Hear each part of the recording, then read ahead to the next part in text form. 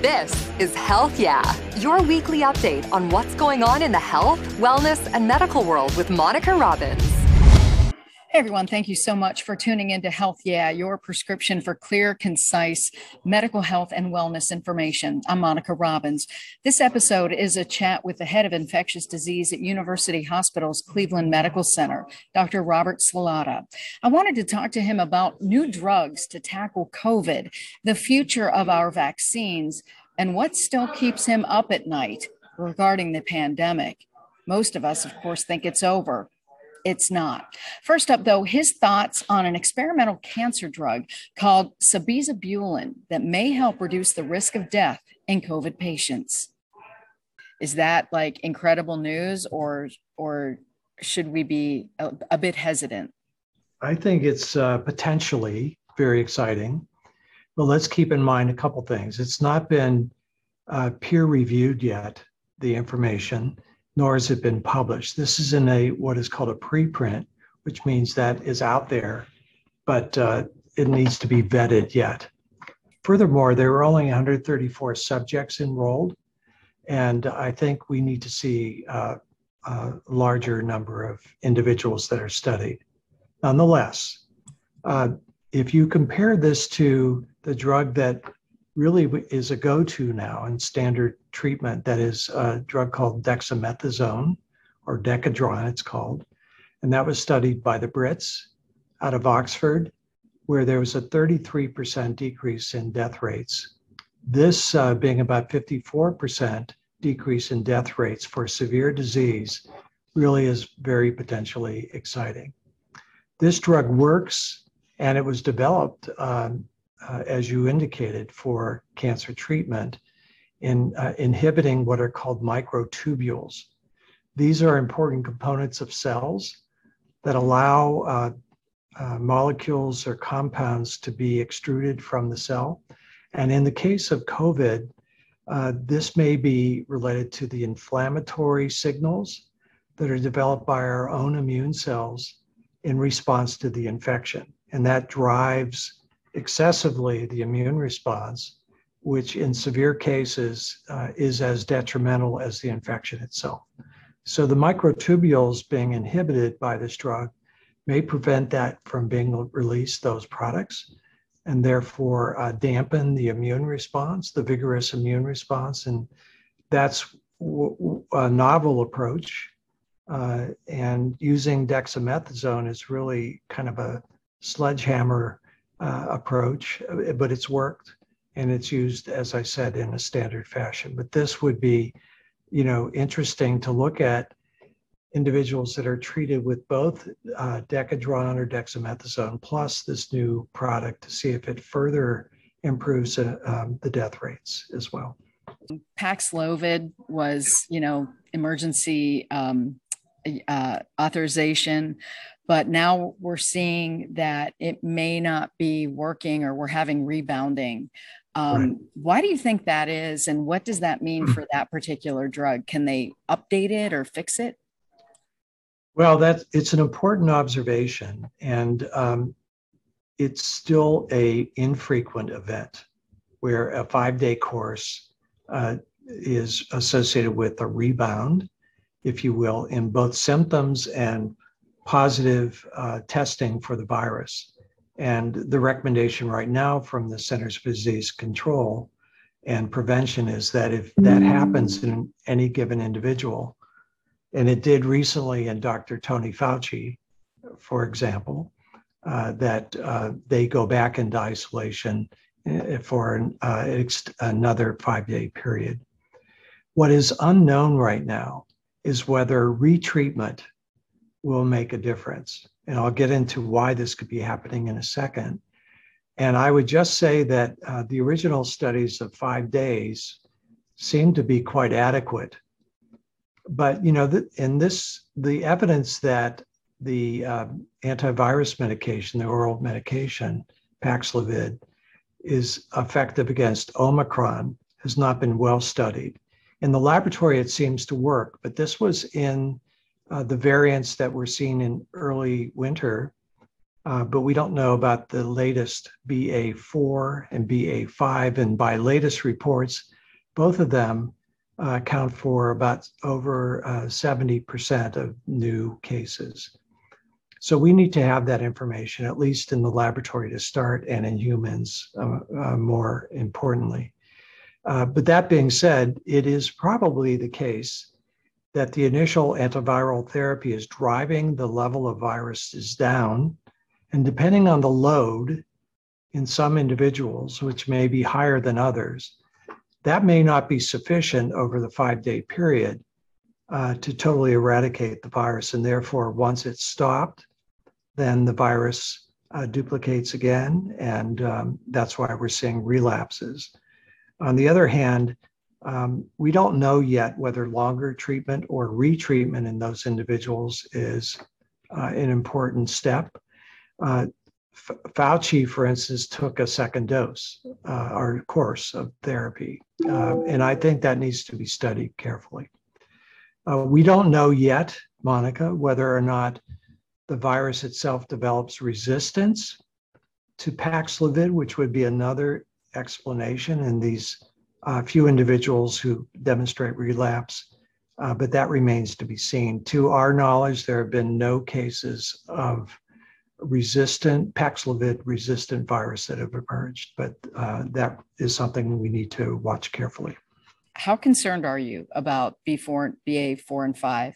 And also, one of the things we're seeing now is that even the vaccinated and boosted are getting really, really sick, not hospitalization sick, but they're getting the wicked flu, cold symptoms. Yep, absolutely. What do you want people to know?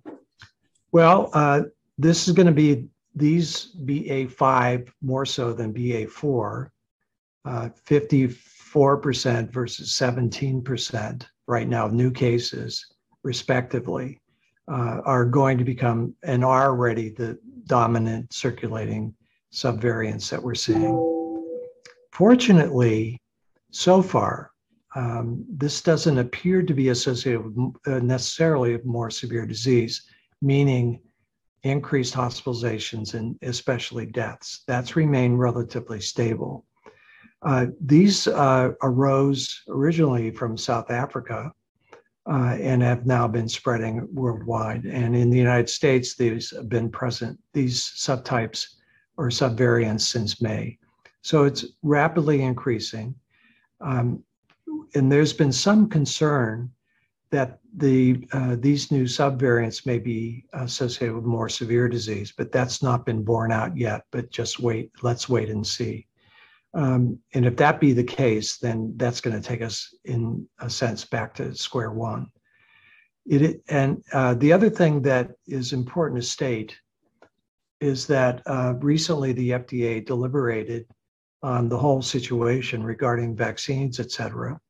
And it is the case that they are strongly recommending that subsequent vaccine strategies against COVID in the fall should include these variants in the makeup of the vaccine.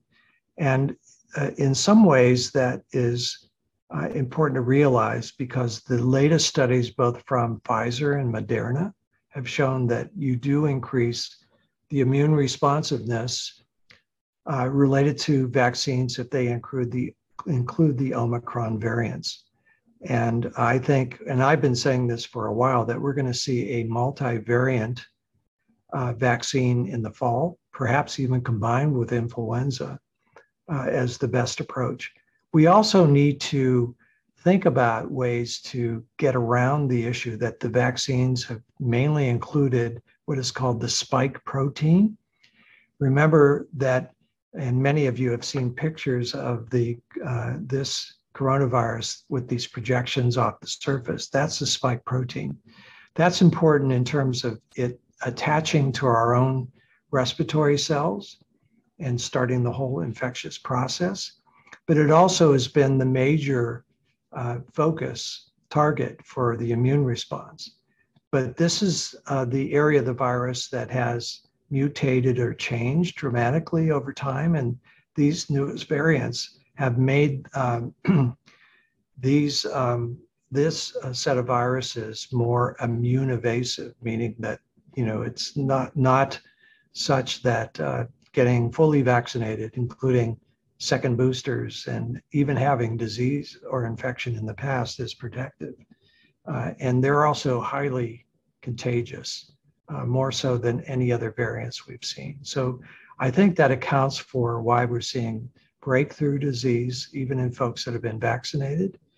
And we need to take a different approach with regard to considering using other components of the virus as the immune target, and also the fact that we need to include these predominant circulating strains in the makeup of new vaccines for the future. Well, that's the beauty about the mRNA ones, that they can just add it. But I think, isn't that the FDA has to slash the red tape and allow them to be like flu vaccines, where they can change on a dime if they wanted to? And that's exactly the point, Monica. And as another example, we are currently studying a new Pfizer approach with influenza vaccines that uses the mRNA technology because of two things. One, we think it's going to be more immune producing.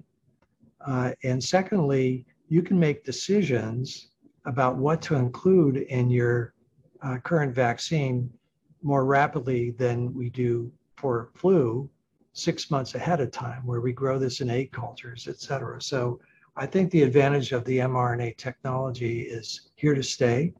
There will be applications of this same mRNA technology for HIV vaccines and also for shingles, as well as influenza, as I just mentioned. So stay tuned, because we're going to see this applied in other ways.